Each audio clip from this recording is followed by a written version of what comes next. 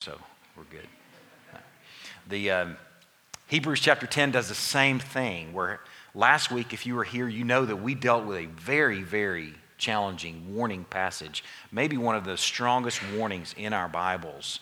And I think for the most part, we survived. We appear to have. We're here this morning and seem to have our wits about us. But this passage today is just like Hebrews 6. It's the encouragement after the warning.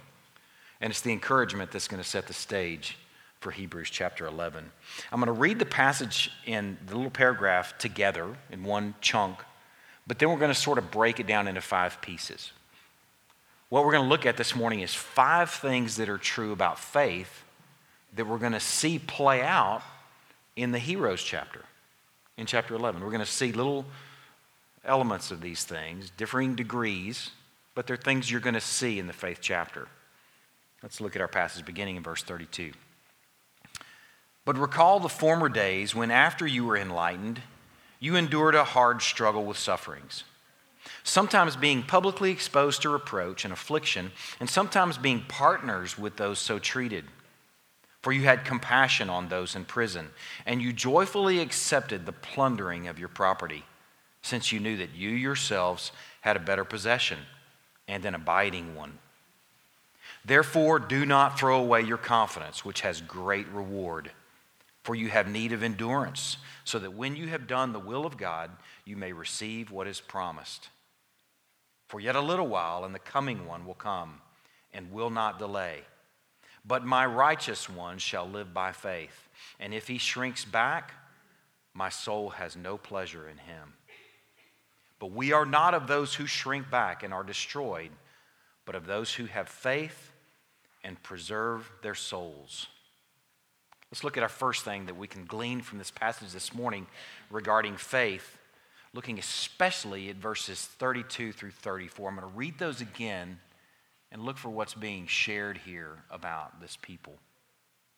Recall the former days when after you were enlightened, you endured a hard struggle with sufferings.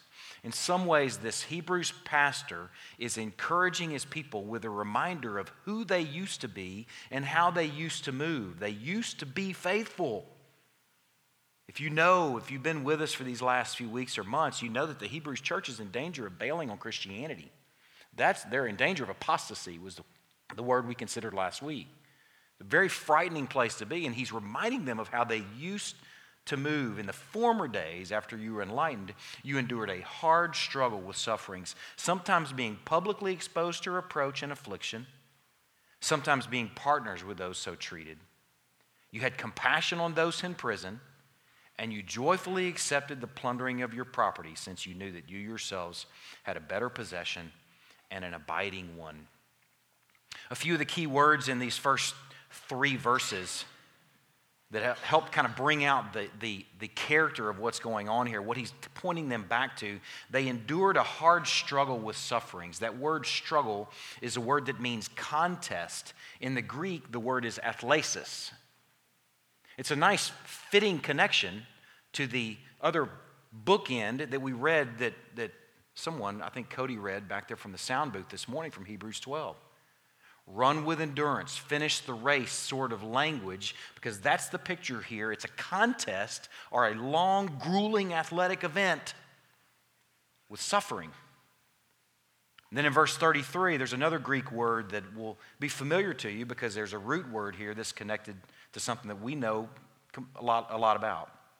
They were publicly exposed. That word is theatrozomenoi. I had to breathe before I said that. Theatrozomenoi, it's where we get the word theater or theatrics. It means to bring up on stage. It means to be made a spectacle of.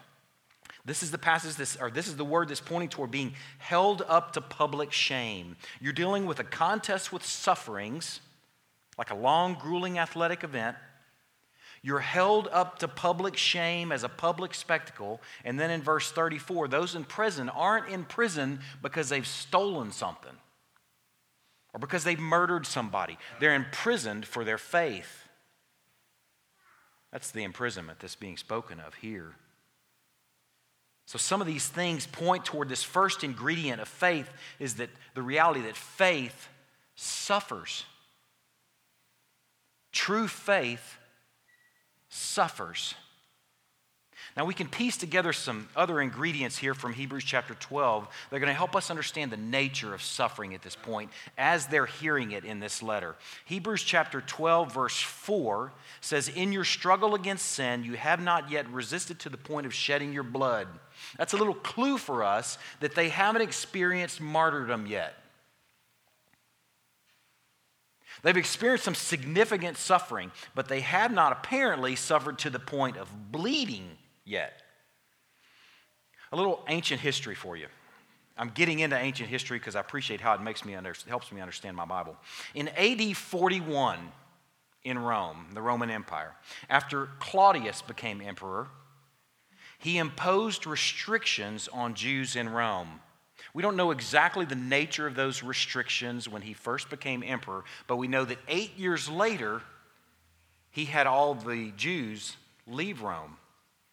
Now, it wouldn't have been a perfect application of an edict because it'd be hard. They're dispersed all over Rome. How are they going to apply that sort of edict? But for the most part, he had large portions of the Jewish population in Rome expelled.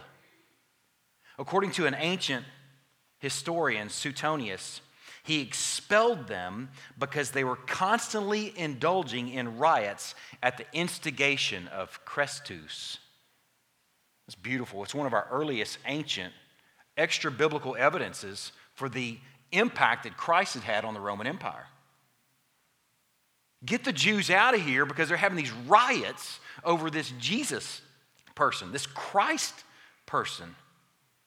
It's really cool because what this does for us is this helps us place the letter of Hebrews post AD 49 and pre AD 70, before the destruction of the temple.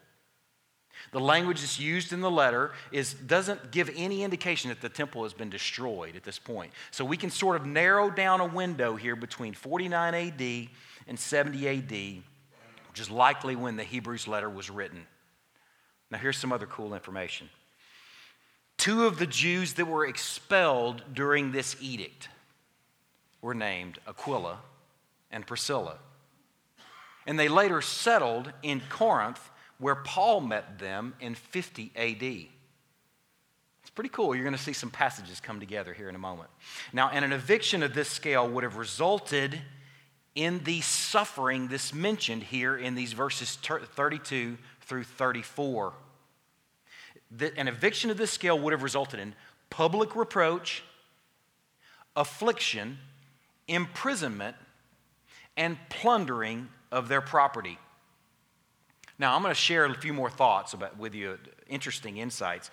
I want you to always keep your finger in Hebrews chapter 10 today, but turn over to Acts chapter 18. And while you're turning there, I'm going to share a few additional thoughts with you. I'm going to share another passage with you from Romans. Sometimes whenever the Christian faith is spoken of, some things that are left out, suffering is one of those things that are often left out. You don't hear a lot of conversation about suffering when someone's sharing the gospel with someone, for example, that, oh, you're going to suffer. But it appears, if you really read your full counsel, you're really looking for it, you find that true faith, real faith, is going to suffer. It's not a figurative thing. It's not just a notion, but it's a reality that suffering is going to take place. Now, although they hadn't experienced martyrdom at this point, later on in the early Christian story, if you know your ancient history, you know that they experienced significant suffering at the hands of guys like Nero, where they're lit as human torches around the gardens.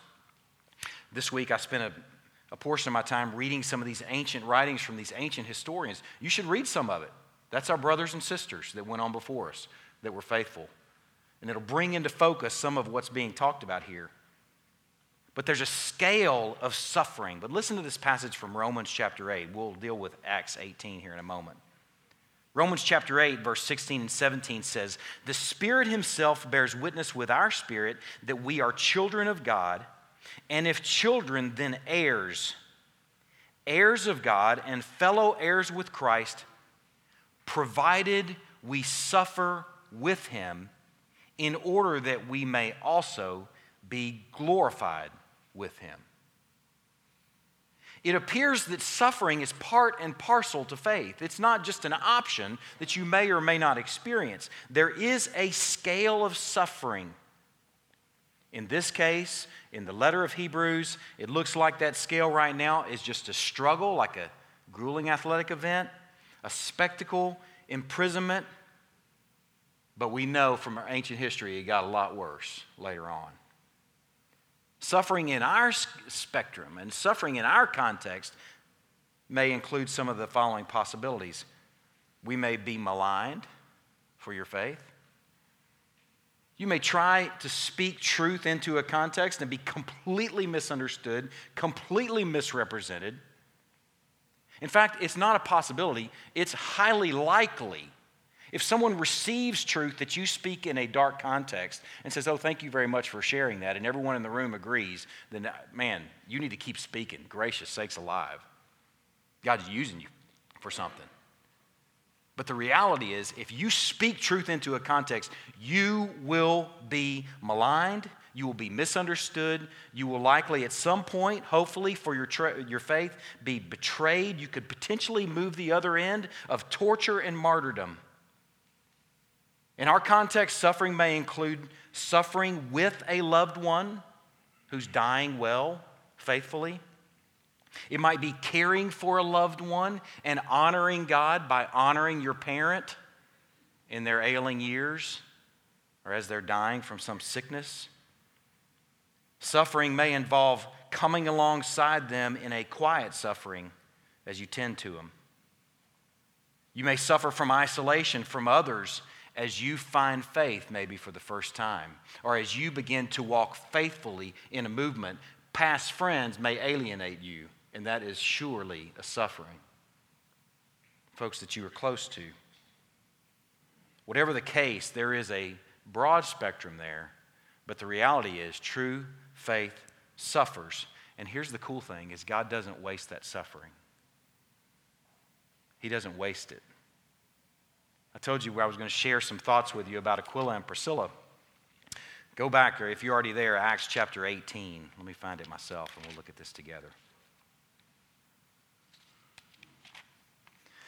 Acts chapter 18, beginning in verse 1. After this, Paul left Athens and went to Corinth, and he found a Jew named Aquila, a native of Pontus, recently come from Italy with his wife Priscilla, because Claudius had commanded all the Jews to leave Rome. Pretty cool. There's some connections there. Ancient history and understanding our Bibles and understanding context. The Hebrews preacher, as he's writing right here, likely between 49 and 70 A.D., he may be talking about Aquila and Priscilla, who had already had to leave Rome, according to Claudius's decree.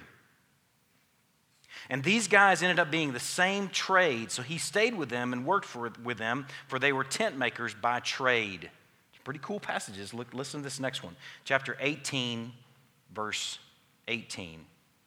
After this, Paul stayed many days longer and then took leave of the brothers and set sail for Syria, and with him Priscilla and Aquila. This couple that's evicted from Rome, this couple that's on the receiving end of some real persecution, and what we would call suffering for their faith, is now deployed to link up with Paul, and then later deployed to deploy with Paul. The cool thing is, if we didn't have the rest of this story, we may just think this is suffering just for suffering's sake. But now we're seeing that what was suffering, God had a plan for, that God meant to do something good with that terrible thing. That he's going to deploy Aquila and Priscilla to come alongside Paul. Now here's the especially cool thing to me. Look also in chapter 18, beginning in verse 24. Now a Jew named Apollos, a native of Alexandria, came to Ephesus. At this point, Paul, Aquila, and Priscilla are in Ephesus. He was an eloquent man, this Apollos, competent in the scriptures. He had been instructed in the way of the Lord, and being fervent in spirit, he spoke and taught accurately the things concerning Jesus, though he knew only the baptism of John. He began to speak boldly in the synagogue, but when Priscilla and Aquila, there they are, heard him, they took him aside and explained to him the way of God more accurately. Now here's the cool thing. We don't know who wrote the book of Hebrews. He doesn't say who it is.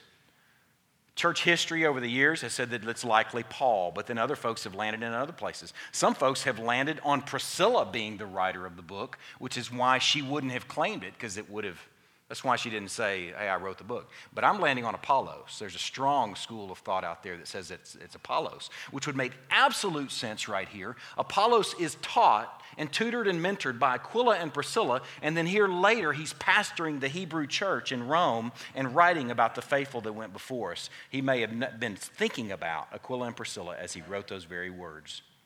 The couple that mentored him, that would not even have been there to mentor him, except that they suffered in Rome. Faith suffers, and God does not waste it. Later on, we find in Corinthians, in 1 Corinthians chapter 16, verse 19, at the closing little section there where Paul is closing out the letter, he mentions Aquila and Priscilla and the house church that meets in their home.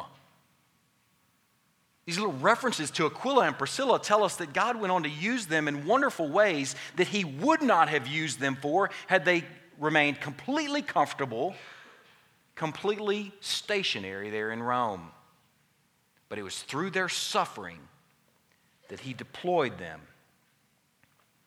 One of the things I want you to think about and ask yourself as we consider that faith suffers this morning is, in your understanding of the gospel and your understanding of faith, do you have room for suffering? Do you have the thought that if you're suffering, you must be doing something wrong? Now, there is a very real suffering for doing stupid stuff. That's not what we're talking about today. We're talking about suffering for being faithful. Do you have room in your understanding of faith? Are you teaching that to your children? Parents, man, I'm asking myself this question. Am I equipping my children to understand that they will suffer for their faith? Could they be martyred? Possibly. Is it likely? No. Will they experience some cost to discipleship? Absolutely. The cost had nothing to do with their salvation, but the cost comes into play in responding to what Christ has done for us and the free gift of salvation. It's a guarantee. True faith suffers. And do you trust, if you have room for faith or for suffering in your understanding of faith, do you trust that God does not waste it? Do you trust that God does not waste it? One of the most common sufferings that I come in contact with in counseling and in pastoral ministry and in my own life is the sometimes suffering of being married well. Some of us I know in this room have to work really, really, really, really, really, really hard at being married well. You've got to know that faithfulness means that you're going to continue in that. And you're going to trust that you can be faithful and suffer, and God can use it to draw you and this spouse that you're suffering with closer to Him. That He may put the gospel on display as you suffer together in your marriage more than should you call it quits and go try and find some easy answer. Man, faith suffers. You're going to see it all through chapter 11. The second thing we find from this passage is that faith looks ahead. Look at verse 34. We've already read verse 34, but we're going to just look primarily at the second half of it. For you had compassion on those in prison, and you joyfully, this is the key passage right here, you joyfully accepted the plundering of your property, since you knew that you yourselves had a better possession, an abiding one. Faith suffers, and faith looks ahead. I found an account of what happened in Alexandria in AD 38 when those Jews were evicted from Alexandria. They were forced to leave their homes. Listen to this. Their enemies overran the houses, now left empty, and began to loot them. dividing up the contents like the spoils of war. Now just envision your cupboards. Envision your closets. Envision the things that you use every day, that you value or you wouldn't have them, belonging to someone else because you've been kicked out of Alexandria. That's what happened here. It's likely very similar to what happened in Rome. But yet you joyfully accepted the plundering of your property since you knew that you yourselves had a better possession and an abiding one. It sounds like Matthew chapter 6. It sounded familiar to me as I was looking at this, and I thought about the Matthew chapter 6 passage. Listen to this in chapter 6, verse 19 through 20. Do not lay up for yourselves treasures on earth where moth and rust destroy, where thieves break in and steal, but lay up for yourselves treasures in heaven. That's what faith does. Where neither moth nor rust destroys, where thieves do not break in and steal. For where your treasure is, there your heart will be also. It seems the disposition of the faithful, the posture of the faithful, is a posture of open-handedness with your stuff.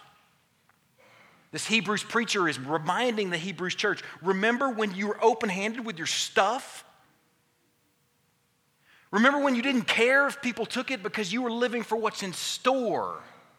You were living for what's coming, a better possession. The word better is used frequently in the book of Hebrews. A few little snapshots that will help us understand what's going on. Turn back to Hebrews chapter 11, verse 16. Hebrews chapter 11, verse 16. Here's some ways this word better is used so far before we get to 11:16. In chapter 6, verse 9, it's referring to better things belonging to salvation. That's what we have. We have better things belonging to salvation. Chapter 7, verse 19, we have a better hope. Chapter 9, verse 23, we have a better sacrifice. And then chapter 11, verse 16 is dealing with a little paragraph here that's talking about all these faithful folks that died looking ahead to something. They were living for a city or a country to come. Verse 16, as it is, they desire a better country, that is a heavenly one. You want to make sense of this better that's in store for these people, what they held fast to as they held loosely to their stuff. They're holding fast to what's in store in the better country that is a heavenly country. We know that if it abides, it can't be of this world. So we have to be speaking of something in the future. And this something, this heavenly blessing, puts in perspective the unimportance of our stuff here. Is the encouragement don't have any stuff? No. The encouragement is hold real loosely to it. Because that's what faithful folk do. Ready to liberate it at a moment's notice because we hold to something better. The city to come, the country to come. Faith looks ahead to what's in store. The next thing we find from this passage is in verse 35. Faith is bold. Verse 35 says, therefore do not throw away your confidence, which has great reward. Back in chapter 3, verse 6, the Hebrews preacher encourages them, don't let go of your confidence. Hold fast to your confidence. In chapter 3, verse 6, he says, we are his house. Well, you could say you're a Christian if indeed you hold fast your confidence and you're boasting in your hope. Boldness and confidence, those words are synonymous here. It's translated confidence. The word can also mean clearly, easily, boldness is a mark of true faith. It's not an option. It's not one of those things that might be there. It's a mark of true faith. I appreciated how one of my commentators defined this. He said, this word boldness, expresses the confident attitude of the person of faith before God. We approach the throne of grace boldly. And the world. this confidence before God and the world, precisely because he enjoys free access to God through Christ's sacrificial death and heavenly intercessory ministry. He can confidently and boldly acknowledge his faith before the world. And the reason for our boldness is we're not just a bunch of chest-beating, macho loudmouths. The confidence that we have, or our boldness, comes from our access that we have to the King of Kings and Lord of Lords, to the Creator, to the Alpha and the Omega. Man, we have access to the most powerful being that exists, period. And that puts in perspective when we're talking to a creature. It doesn't mean we're a jerk. It's not licensed to be a jerk. It's just licensed to be true and bold because we have access to that person's or that crowd's Creator. Man, faith is bold.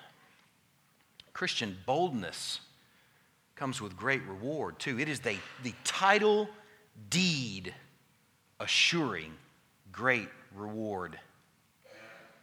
Another passage that came to mind is in Luke chapter 6. Turn there if you would with me. I'm not going to have you turn to every passage I'm going to this morning, but a few of them I want you to see. And this is one I want you to see. Luke chapter 6, beginning in verse 22. This is Luke's version of the Beatitudes, like the Sermon on the Mount in Matthew. This is Luke's version of those. They're shorter. But this last Beatitude really brings this into focus, beginning in verse 22. Blessed are you when people hate you, and when they exclude you and revile you and spurn your name as evil. Now, if that's all it said, then, man, it'd be hard to sort of make sense of things. Because people can hate you or revile you for a number of reasons. I mean, you can imagine the reasons somebody might dislike you. But this passage brings into focus for a specific reason. When you're hated, when you're excluded, when you're reviled, when you're spurned on account of the Son of Man. Rejoice in that day and leap for joy, for behold, your reward is great in heaven, for so their fathers did to the prophets. I thought this boldness that's being communicated in Hebrews sounded familiar, and sure enough, Jesus gave the same account. Man, leap for joy, because your reward is great when you face these things on account of the Son of Man, and you are bold. I find that boldness, too, as I'm considering boldness is not being open and forthcoming and forthright when there's no cost. That's easy. Boldness is being open and forthright and true when there could be tremendous cost. It's when the cost is great that throne-anchored boldness is called for, because that's what the faithful do. What if boldness means your job? What if boldness on account of the Son of Man means your job? Some of you can make a beeline to these realities. You work at a job right now where you know that if you share your faith, it could be perceived as proselytizing and you get canned. Let me give you some good news. God is not going to let you go hungry for that.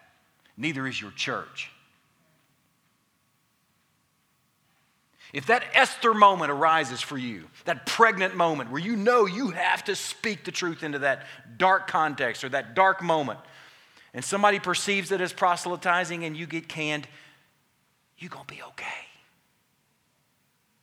Not only are you going to be okay, you're going to receive great reward, according to this passage. Great reward and treasure. Some of you, I bet, have been paying attention to the news this week. It actually started a couple weeks ago. It seemed like it was mid-May, where the news of Miriam Yahya Ibrahim came out, this Sudanese woman. There's a picture of the couple up here. There's another picture that's really makes me laugh. Now, I can say this because she's not in danger anymore. But if you want to look at the other picture, she's leaning over him, and she kind of looks like it's funny. But anyway, here's the story of this lady, this hero right here, this bold, faithful woman. She was sentenced to death in the Sudan for apostasy from the Muslim faith to Christianity. Now, her argument is, I was never a Muslim.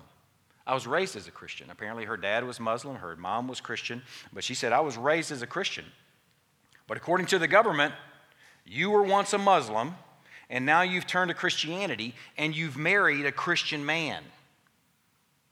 So the few of the consequences in their government, in their context, was that now you're going to be lashed 100 times, and then if that's not enough, we're going to hang you. Now, here's the complication. She just gave birth to her second child. And they're going to let her, or they were, before the news came out yesterday, they were going to let her wean the baby for a couple of years and then go ahead and give her lashes and then hang her for her faith.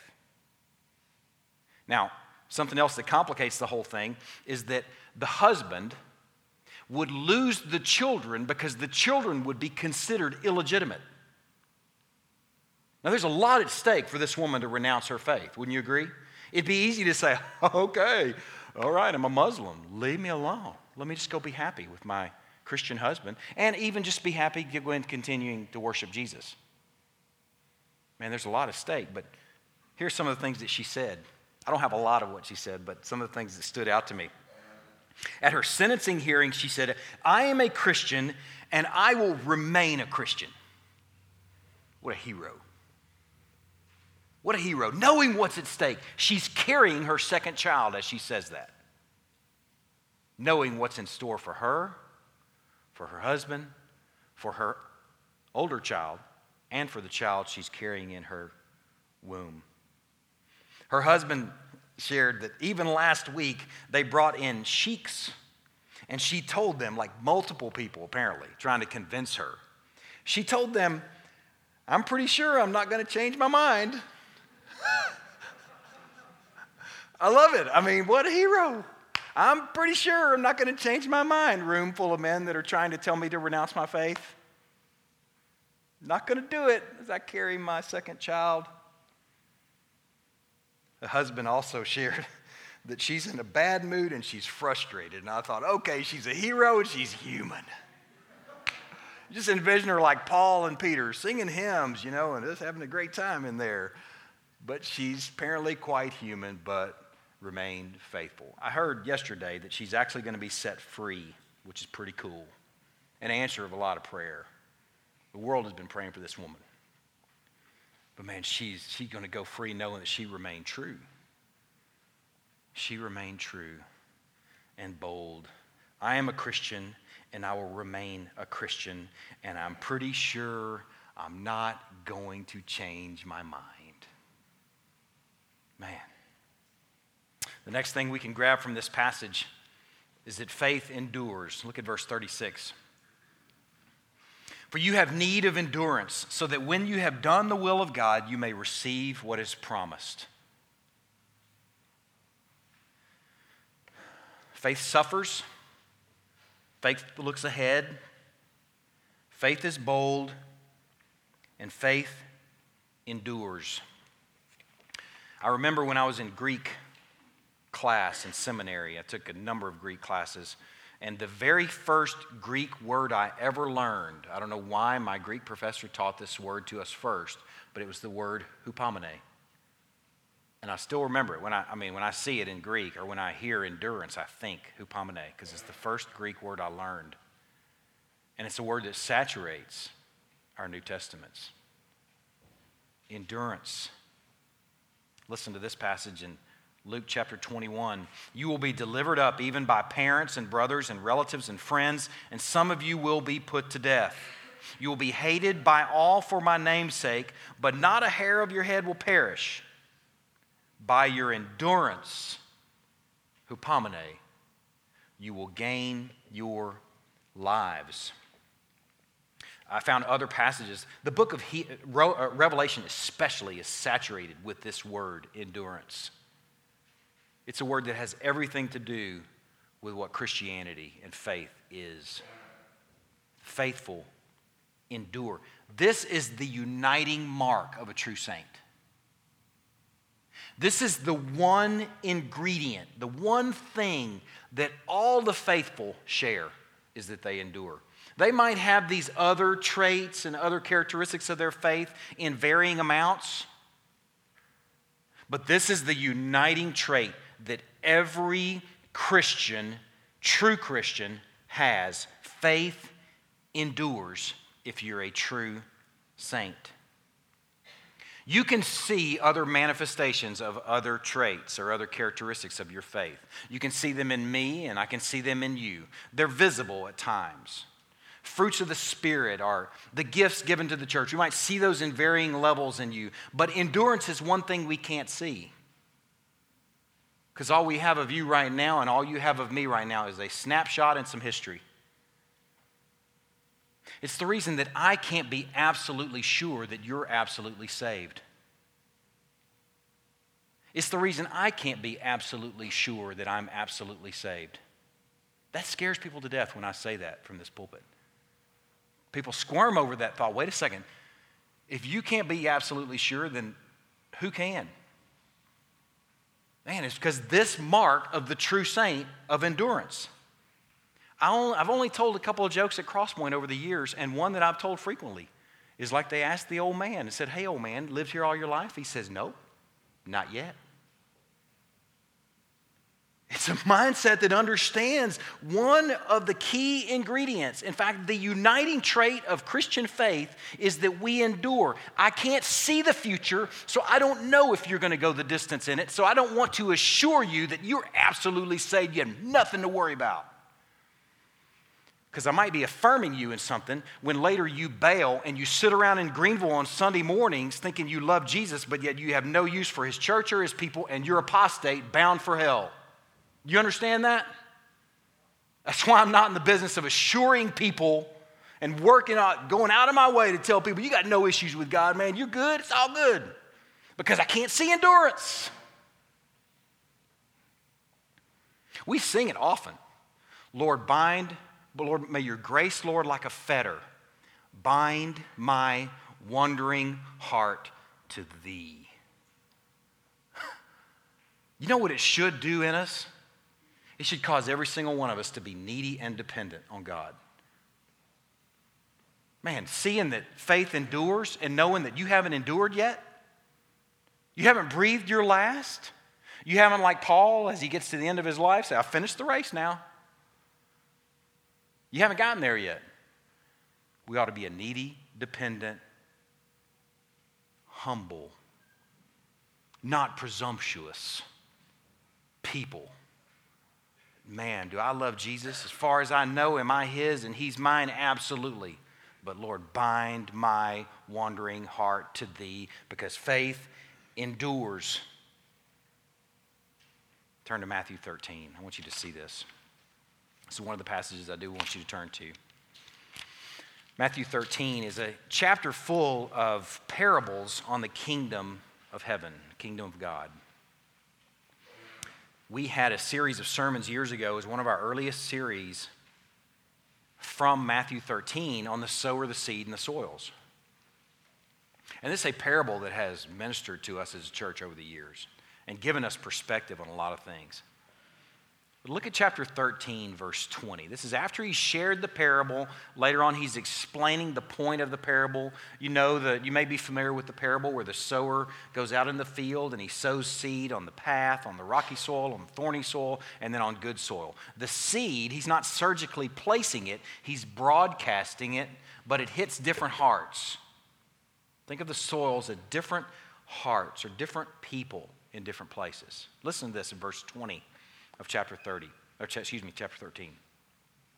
As for what was sown on rocky ground, this is the one who hears the word and immediately receives it with joy, yet he has no root in himself, but endures for a while. When tribulation or persecution arises on account of the word, immediately he falls away. That's the reason I can't assure you in all future to come, because I don't know what you're going to do when you face some tribulation or persecution on account of the word. You might bail.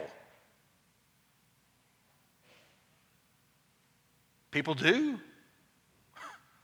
Small group shepherds, do people bail? Deacons, elders, do people bail? If you've been in the faith any period of time, you know that this is absolutely true. This parable is helpful. I mean, you don't read it and go, oh, that makes me feel so good. Oh, I love that. You read it and go, okay, now that makes sense. They had all the signs of joy. They hear the word with joy. But then when persecution or tribulation on account of the word or account of the Lord comes out, I'm out. I'm out.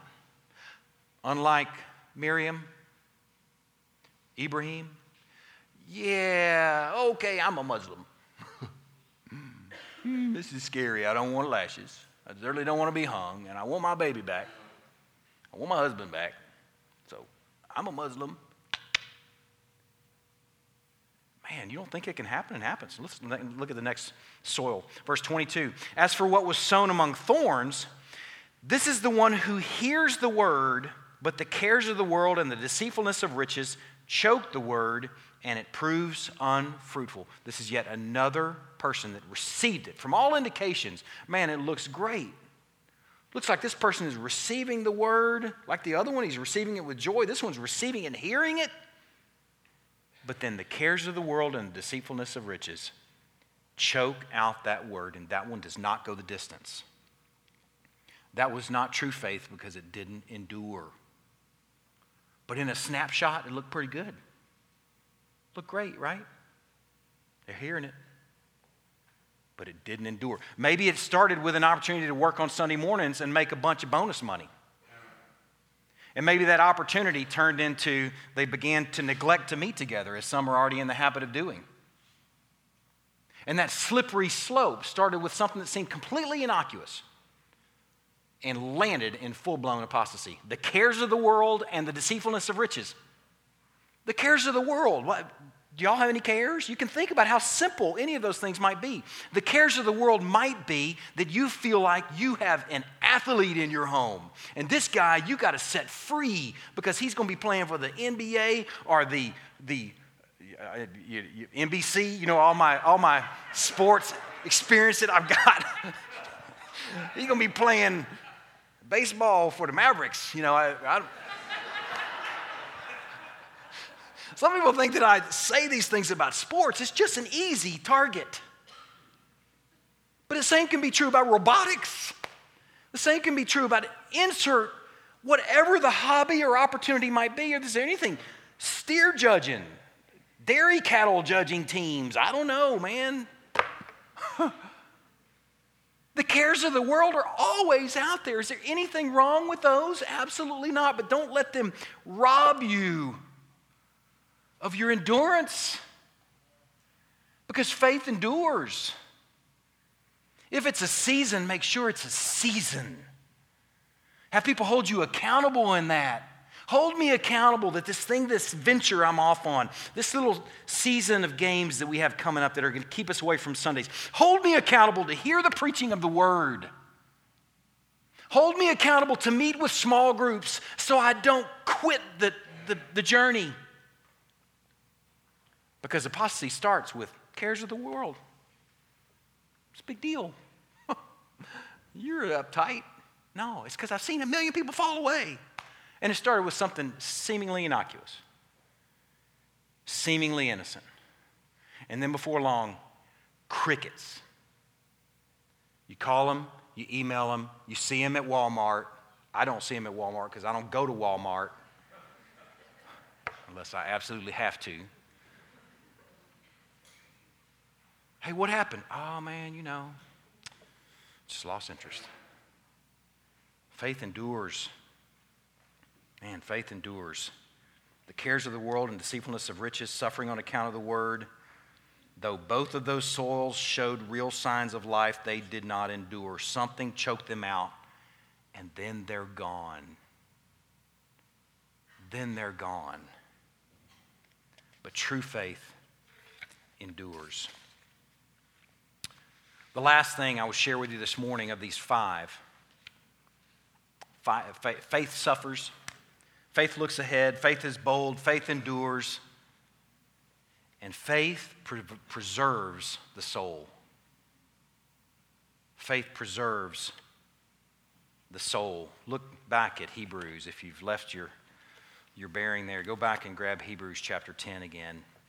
Verse 37 and 38 are so cool, and they're something that you just wouldn't get unless you're really digging in. Verse 37 and 38. Yet a little while, and the coming one will come and will not delay. But my righteous one shall live by faith. If he shrinks back, my soul has no pleasure in him.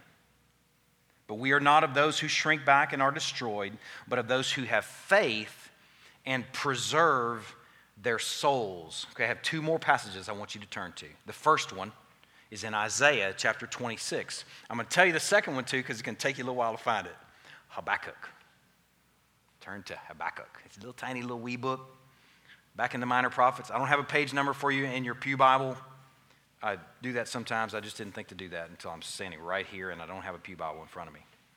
Isaiah chapter 26 is the first passage I want you to look at. This little quote that he has here in Hebrews is a combination of a couple of references, a couple of quotes. And we wouldn't know that because we're a bunch of contemporary, 2014 Christians that are just reading our Bible. But they would have known that. This Jewish, Messianic Jewish church would have been familiar enough with their Old Testaments. Yes, Habakkuk. And in fact, there's some evidence that the Isaiah passage was something that they used in their liturgy each week. Isaiah 26. It's Isaiah's song. Okay? So this little phrase likely would have conjured up for them the entire chapter of Isaiah 26. I'm not going to read the entire chapter, but I'm going to just reference a couple things. It's a wonderful chapter. This chapter was written likely about 700 years before Christ. And listen to some of the things that are in it. Verse 3, you keep him in perfect peace, whose mind is stayed on you because he trusts in you. Man, that's a treasure. We could just hug that. I love that. But look over verse 20. This is what he's referencing with just the few words here. Let's see what those words were in Hebrews chapter 10. The few words were, yet a little while. The yet a little while is not in Habakkuk. It's right here in this passage in Isaiah. This is going to make complete sense to you here in a minute, I hope. Come, my people, enter your chambers and shut your doors behind you, a.k.a. hunker down. We're going to Greenvilleize this. Hunker down. Hide yourselves for a little while until the fury has passed. It sounds like Passover night, right? I mean, have you read about the Passover, the last plague? Man, I'd have been hunkering down behind a blood-slathered door with a belly full of herb-roasted lamb, unleavened bread. Hide yourselves, hunker down for a little while until the fury has passed by. For behold, the Lord is coming out from his place to punish the inhabitants of the earth for their iniquity. And the earth will disclose the blood shed on it and will no more cover its slain. It sounds just like the Passover. Now here's something that's cool. The Hebrews preacher references this passage apparently because there is a contingent within the Christian church that is living this way. Hunker down behind locked doors like the Passover's going on. Like the angel of death is flying over and you go outside and you're zapped. He references that passage as that's the picture of faithlessness in their context. They're in Rome. Don't do what they did in Isaiah 26. Now, in Isaiah 26, they're doing what God said to do, just like they said on the Passover, too. You better stay behind blood-slathered doors because it's about to get nasty. But that's not the message for Rome.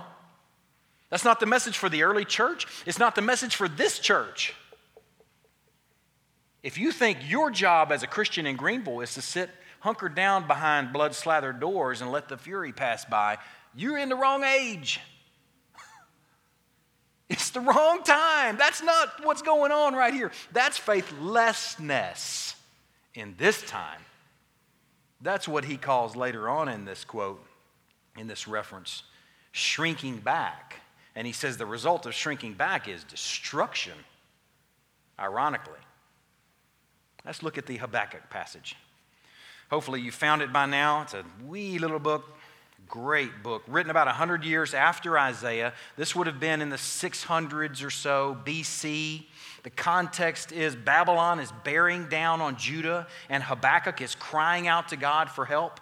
This little book, Habakkuk, is sort of like a prophet version of Job, where the Habakkuk is going back and forth with God. It's not full of sermons for God's people. It's Habakkuk going back and forth about God. God, where is your vindication? You're about to crush us with Babylon. What in the world are you up to? He's crying out to God for help. He's wondering when vindication would come.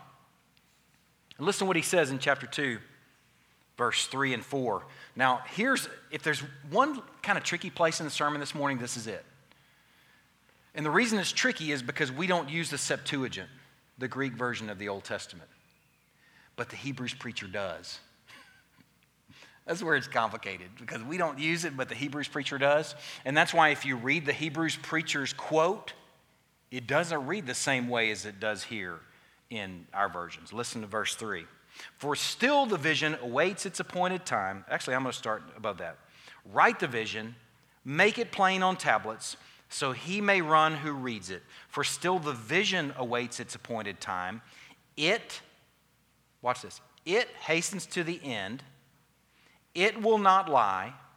If it seems slow, wait for it. It will surely come. It will not delay. Behold, his soul is puffed up. It is not upright within him, but the righteous shall live by his faith. Now, here's the thing I'm sad about. I'm sad that I've never studied this passage, yet apparently Paul did. Apparently the early church did. Apparently the entire Protestant movement sits on the righteous will live by faith. And here I am, having been a pastor for 11 years, sitting here in Greenville, Texas in 2014, and I've never grabbed the context here in Habakkuk that Paul grabbed when he quoted it in Romans and Galatians. The righteous shall live by faith. Now, just confession, has nothing to do with the sermon. But maybe it's conviction for you that you're going to pay attention these next couple minutes. Okay? Because it's an awesome, awesome passage. Now, here's the Septuagint version. This is what the Hebrews preacher was reading. Maybe it was Apollos, whatever. That they used the Septuagint, the Greek version of the Old Testament. Habakkuk chapter 2, verse 3 and 4. For the vision is yet for a time, and it shall shoot forth at the end, and not in vain. Though he should tarry, wait for him. That's the first difference. It says it in this translation that we have in our Bibles right here. The Septuagint says he. The Septuagint is messianic. It's talking about hang in there, be faithful, wait, because he's coming. Listen to how it continues to read. Though he should tarry, wait for him. For he will surely come and will not tarry. If he should draw back, my soul has no pleasure in him, but the just shall live by my faith. It's a very different reading, and it has some different meaning. And we can trust and know that since the Hebrews preacher is writing inspired by the Holy Spirit, we can trust that it's true as well. You don't have to go, okay, well, is this right or wrong? They're both right. They're both true. But here's the emphasis for the Hebrews preacher. Why is he going and grabbing this passage in Habakkuk?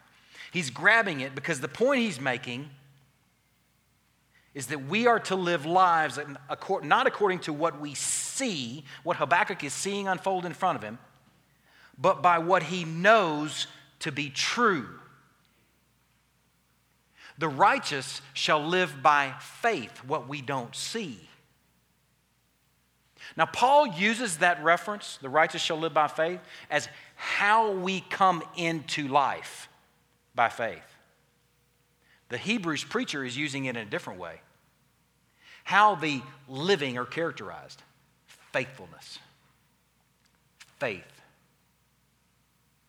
Very different, but both true. Now here's the point that he's making in this passage. I'm going to read another passage from Habakkuk. This is going to bring it into focus. Chapter 3, verse 17. Though the fig tree should not blossom, nor fruit be on the vines, the produce of the olive fail, and the fields yield no food, the flock be cut off from the fold, there be no herds in the stalls. Yet I will rejoice in the Lord. I will take joy in the God of my salvation. God, the Lord, is my strength. He makes my feet like a deer's. He makes me tread on high places. Though my eyes tell me from all indications that God has bailed on me. If you lived in Rome in the time that the Hebrews letter was written, you might feel that way. Apparently they did. If you're really honest with yourself in 2014, there are probably times where you feel that way. Maybe God has bailed on me.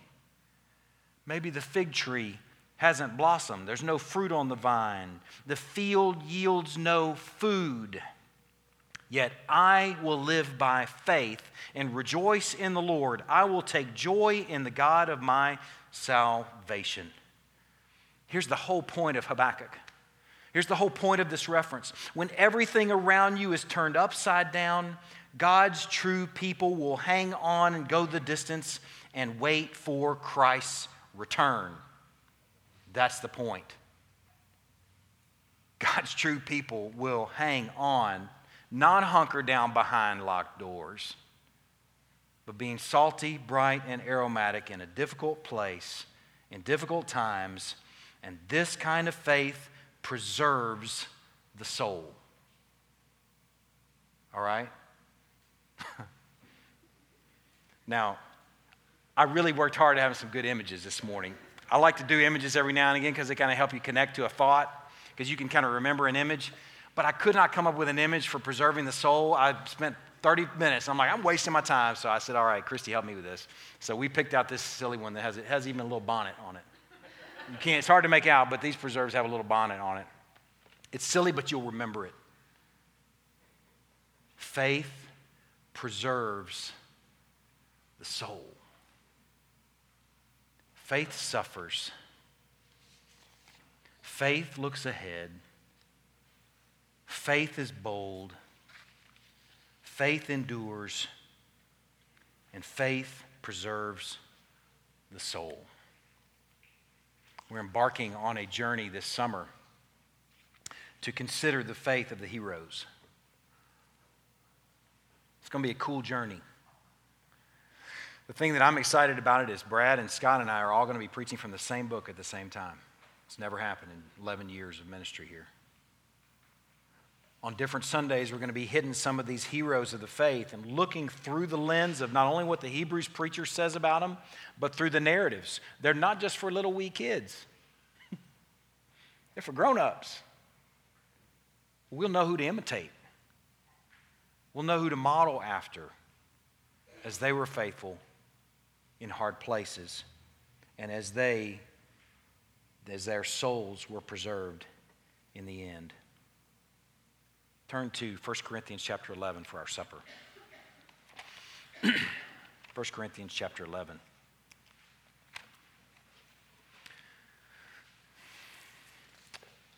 I hope in some way that some of you have been sort of stirred this morning to want to be faithful heroes, to want to be faithful and true to what we're called to. You know, if you're landed on, I guess I have to quit all sports, so you misunderstood everything I said this morning. Don't land there. But if you're landing in a place where I want to be faithful. I want to be what he calls the Hebrews church to. I don't want the cares of the world and deceitfulness of riches to choke out my faith. I don't want persecution on account of the word, which according to our Bibles, we will face at some point if you're faithful, to crush my faith.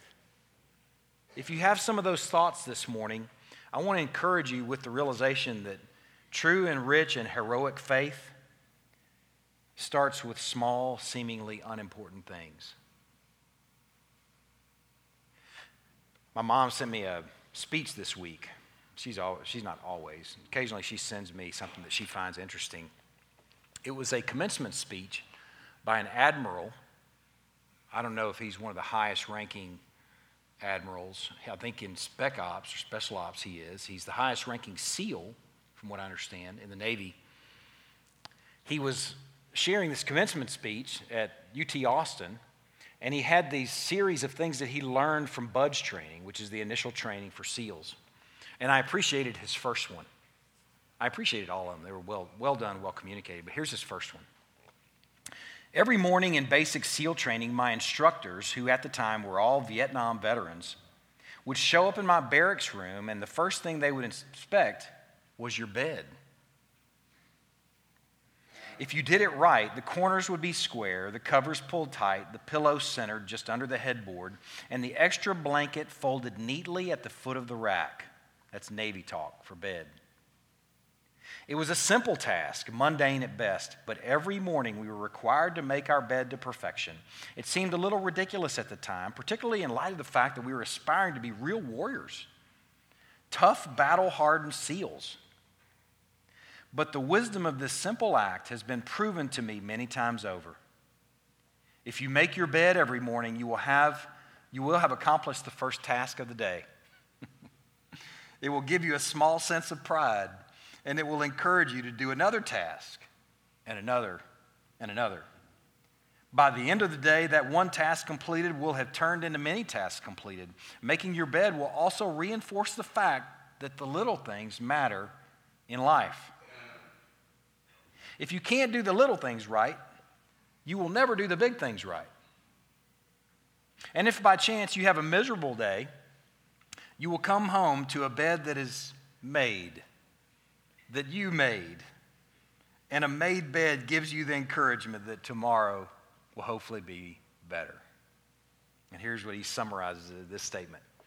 If you want to change the world, start by making your bed. Isn't that greatness? I love it, though, in the faith direction. In a faith direction, our bed making is the simple stuff, like gathering corporately. Come on, is it really that important? Like gathering corporately every chance you get. Like taking the supper every chance you get. It's our made bed. It's something we connect to that's an accomplished work. Here's the difference, though. We're enjoying what he accomplished. And we do it every chance we can. Let's look at our passage today, and hopefully this will come into focus, how important it is. 1 Corinthians 11, verse 17. But in the following instructions, I do not commend you, because when you come together, it's not for the better, but for the worse. For in the first place, when you come together as a church, I hear that there are divisions among you. And I believe it in part, for there must be factions among you in order that those who are genuine among you may be recognized. When you come together, it's not the Lord's Supper that you eat because you're eating it as a divided people. Keep that in mind. For in eating, each one goes ahead with his own meal. One goes hungry, another gets drunk. What? Do you not have houses to eat in and drink in? Or do you despise the church of God and humiliate those who have nothing? What shall I say to you? Shall I commend you in this? No, I will not. One of the cool things about the supper weekly, the small things, the making your bed, is that we have to keep short accounts with each other. You shouldn't be taking the supper from week to week if you're crossways with your wife. If you're crossways with your buddy, if you're crossways with that other mom that didn't invite you to something, don't take the supper. Reconcile it. And then race to it together the next week. Sit beside each other. Moan together as you swallow it. Isn't that good? I couldn't wait for that this week. I missed it last week because we wouldn't have been taking the Lord's Supper together last week because we were divided. See the little simple stuff like that? Do you realize what division can do to you and what it can do to your faith, to your worship, to your walk? And when a husband's divided with his wife and not living with her in an understanding way and not reconciled with her, his prayers are hindered. tremendous impact on you and your faith. So what a beautiful thing. This little bed making thing. It might seem like, whatever, just making my bed. This simple thing gives us a short account with each other if we're doing the work between Sundays to reconcile with each other if we've hurt each other. Let's keep reading. For I received from the Lord what I also delivered to you, that the Lord Jesus on the night when he was betrayed took bread, and when he had given thanks, he broke it and said, "This is my body, which is for you. Do this in remembrance of me." In the same way also he took the cup after supper, saying, "This cup is the new covenant in my blood. Do this as often as you drink it in remembrance of me." Now listen to this passage. "For as often as you eat this bread and drink this cup," just put your family name in there. As often as whoever, Clint just got up, so he comes to mind, the Stevens. As often as the Stevens or the McGraws eat this bread and drink this cup, you proclaim the Lord's death until he comes. Does that seem like a small thing to you? As often as we take and eat and drink together, we proclaim to each other the Lord's death until he comes back. We remind each other, don't bail. He had an awesome work that's completed and finished, and now he sits on the high throne of heaven next to the Father, interceding relentlessly for you. Don't quit. Keep going. We get to do that every week in the meal. It's not a small thing at all. And let's continue. Whoever therefore eats the bread and drinks the cup in an unworthy manner will be guilty concerning the body and the blood of the Lord. Let a person examine himself then, and so eat of the bread and drink of the cup. For anyone who eats and drinks without discerning the body eats and drinks judgment on himself. That is why many of you are weak and ill, and some have died. This thing that can seem so small and seem so insignificant as a made bed, this weekly thing that we do together, forces us, if we're faithful, to keep short accounts with each other. It forces us to frequently examine each other, or examine ourselves, as this passage says. Am I harboring some unconfessed sin? Am I an idolater? Am I a heart idolater right now? And I need to confess that to my God before I take this supper?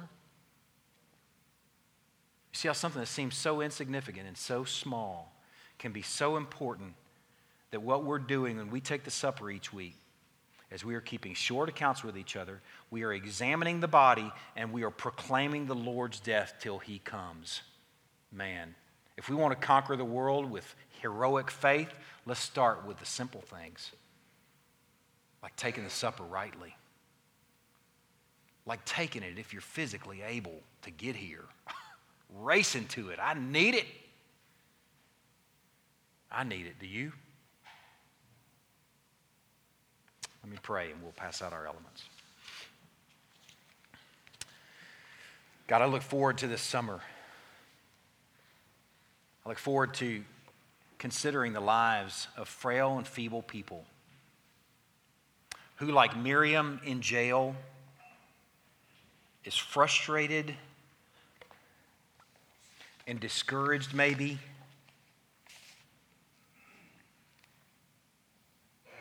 and in a bad mood. Lord, I'm thankful that she also is saying that she is Christian and will remain Christian, and that she's not going to change her mind.